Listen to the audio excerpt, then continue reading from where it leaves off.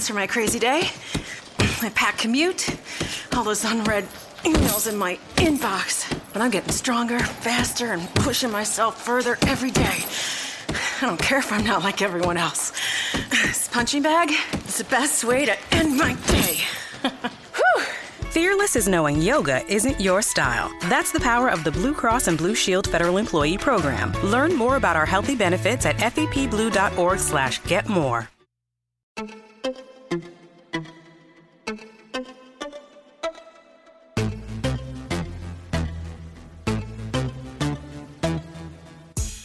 You are Locked On Jaguars, your daily podcast on the Jacksonville Jaguars, part of the Locked On Podcast Network, your team every day.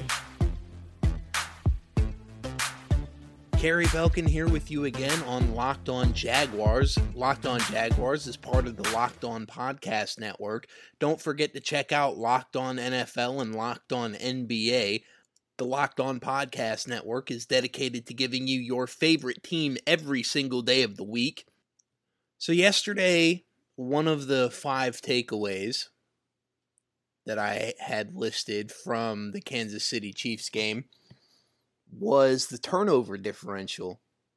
And it really cost the Jaguars the game, and it has cost them a lot of games this year. They've made a lot of mistakes this year. They surrendered 4 turnovers to the Kansas City Chiefs. The Chiefs had no turnovers. And that's been sort of this ongoing theme for the Jaguars this year, is they create all these turnovers on offense, but they can't create any on defense. The Jaguars have the worst turnover differential in the NFL as of now at -12. They haven't been able to create a turnover on defense, and this is an incredible stat to me. They haven't been able to create a turnover on defense since week 4 against the Colts in the first quarter of that game in London. It's a mind-blowing statistic, really, and it really is indicative of why this team has a 2-6 record. They give up the ball so much, but for some reason, they can't seem to take the ball away from opposing teams. And what's astounding about it is that they really have all these playmakers on the defensive side of the ball, but none of them are able, seemingly, to force any kind of turnover. I went back and looked at every team in the NFL. At every team's turnover margin. There are 15 total teams in the NFL today with a turnover differential above 0. And of those 15 teams, only 3 of them are not 500 and above. In the bottom half of the NFL, of the remaining 17 teams that are either at 0 or negative in the turnover margin area, 6 of them are at 500 or above. Jacksonville has the worst turnover differential in the league at -12. And to put that in perspective, the Cleveland Browns, who are overall the worst team in the league, who have the worst record in the league, they still have yet to win a game, are tied for 24th in the NFL in turnover margin at -4. Their turnover margin is greater than the Jaguars' turnover margin by 8. That is bad. Another team that's pretty bad, that's right there in the Jaguars echelon of bad in the NFL, are the Chicago Bears. The Chicago Bears are 20th in the NFL with a -2 differential. They are 10 turnovers better than the Jacksonville Jaguars. It's an awful stat for the Jacksonville Jaguars, and they know it. After the game, there were quite a number of players that expressed frustration in the way that they handed the Chiefs the ball and, in essence, the win. One of those players to express frustration was Marcedes Lewis, the team's second tight end, who was quoted as saying, "I'm tired of sitting here every week talking about the same expletive. We can't always be here talking about it's always something's always got to happen. It's a bad situation and we just have to fix it." It's an interesting position to be in for the Jaguars. Something's got to give either one way or another. Either Blake Bortles stops throwing interceptions and they stop fumbling the ball, or the defenders actually get interceptions and force these fumbles. And maybe it's a situation that begins to rectify itself coming up here against the Houston Texans with Brock Osweiler, who has turned out to be, well, less than what the Texans had hoped he would be. He's an erratic quarterback, and maybe the Jaguars' defense can feast off that a little bit. We'll have to see going forward. All right, another interesting tidbit relates to Jacksonville's struggles on special teams, specifically in the punt return game. These past 3 weeks, they've had 3 different players start as the punt returner. The normal guy is Rashard Green, but Green has been battling an Achilles problem for the past 4 weeks and hasn't played. He entered the year as Jacksonville's number 1 punt returner, has been dealing with the injury to his Achilles, whatever that may be. The Tennessee game featured Marquise Lee as the punt returner, and last game, Brian Walters was featured as the punt returner. In each of the last 3 games, there have been special teams blunders, including fumbles, and poor decision-making, especially in the case of Rashard Green, who fielded a punt within the Jacksonville 10-yard line during the Oakland game. Marquise Lee fumbled during the Tennessee game, and Brian Walters fumbled during the Kansas City game. Apparently, it's become so much of a problem that Gus Bradley has decided that they will have an open competition for the starting punt returner spot.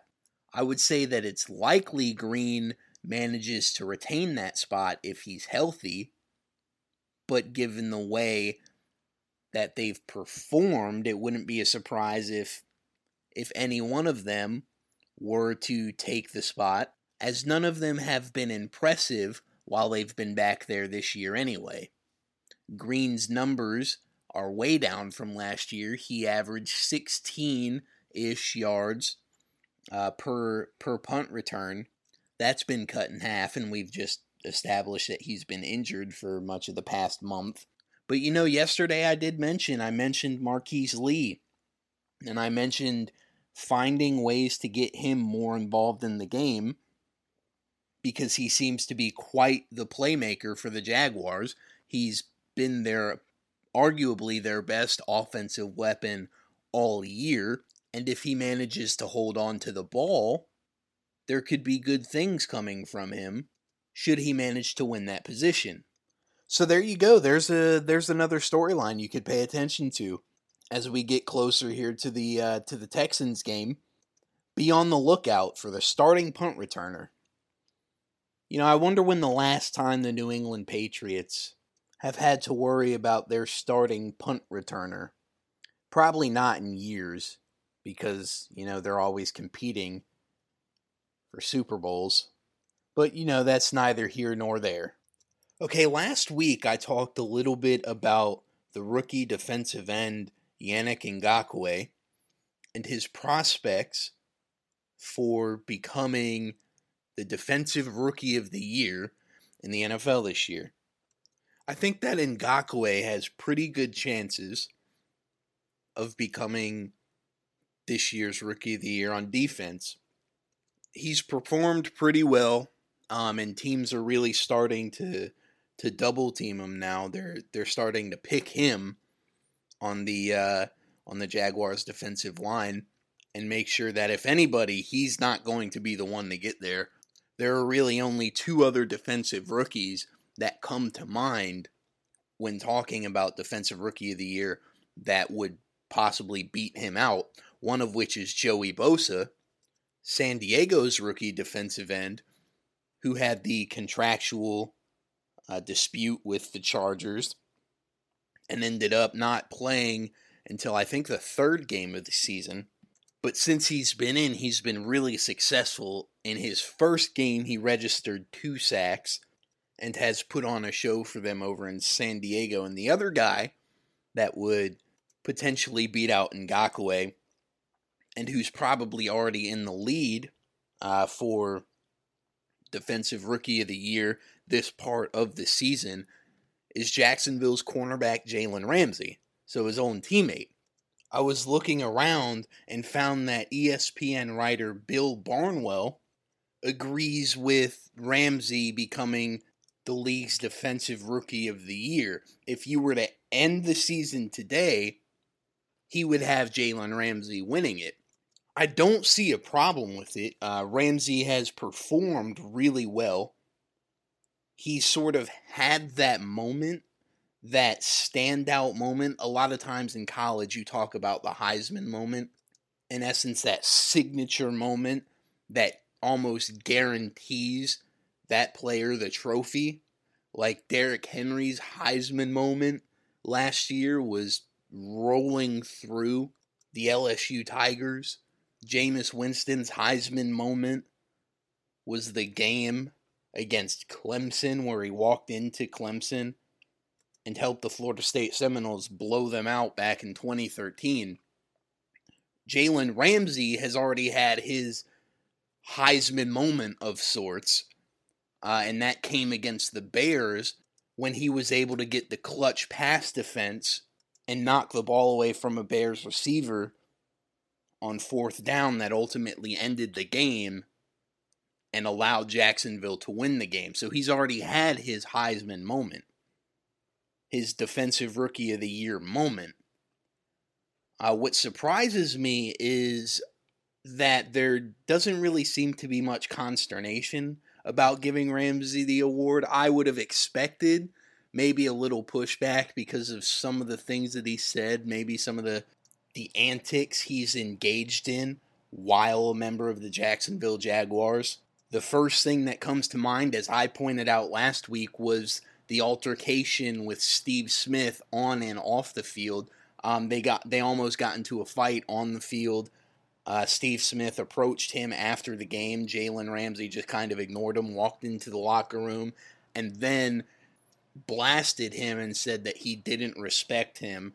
Hell, he called out Aaron Rodgers after the first game, saying that Aaron Rodgers was scared to throw in his direction.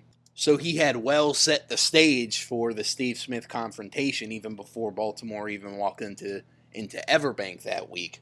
And then you look at him getting ejected following Malik Jackson's ejection in the Oakland Raiders game, which was sort of the collapse, the implosion of that Jaguars team.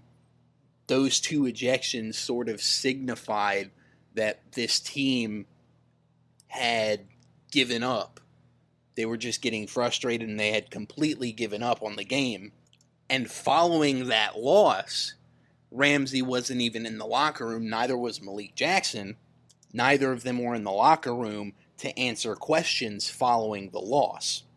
He hasn't had really many bad games. Actually, I don't think he's had any bad games apart from the Tennessee game on Thursday night in front of the national audience. But that was just a bad game all around for the entire team. As far as him winning the award, I wouldn't see any problem with it because he has probably been the best defensive rookie in the NFL this year, and he's probably one of the top 3 players on this team, the Jaguars team as a whole, so far this year. And you could make the case that Yannick Ngakoue is also one of the top 3 players on this team in terms of performance this year. And if you're going to talk about solely defense, I'm not sure that you can make the argument for those two not to be 1 and 2 in terms of the best players on defense this year. I do think, though, that Jalen has a tremendous opportunity possibly to seal the award and guarantee himself becoming the Defensive Rookie of the Year here with this Houston game. And I say that because he's probably going to be matched up against an elite wide receiver in DeAndre Hopkins. I think that should he be able to limit DeAndre Hopkins in this game, it would serve as a good push for him to possibly win the award down the road. And he's going to be helped a lot by Brock Osweiler, because Brock Osweiler has been entirely erratic and has made incredibly poor throws. So I think that does benefit Ramsey, and I do think that Ramsey will put on a good performance here this week against the Texans. And should he do that, we'll be talking about Jalen Ramsey and the Defensive Rookie of the Year a lot more. All right, guys, that's going to do it for Locked On Jaguars today. Locked On Jaguars is part of the Locked On Podcast Network. Don't forget to check out Locked On NFL and Locked On NBA. The Locked On Podcast Network is dedicated to getting you your favorite team every single day. See you tomorrow. Have a good one.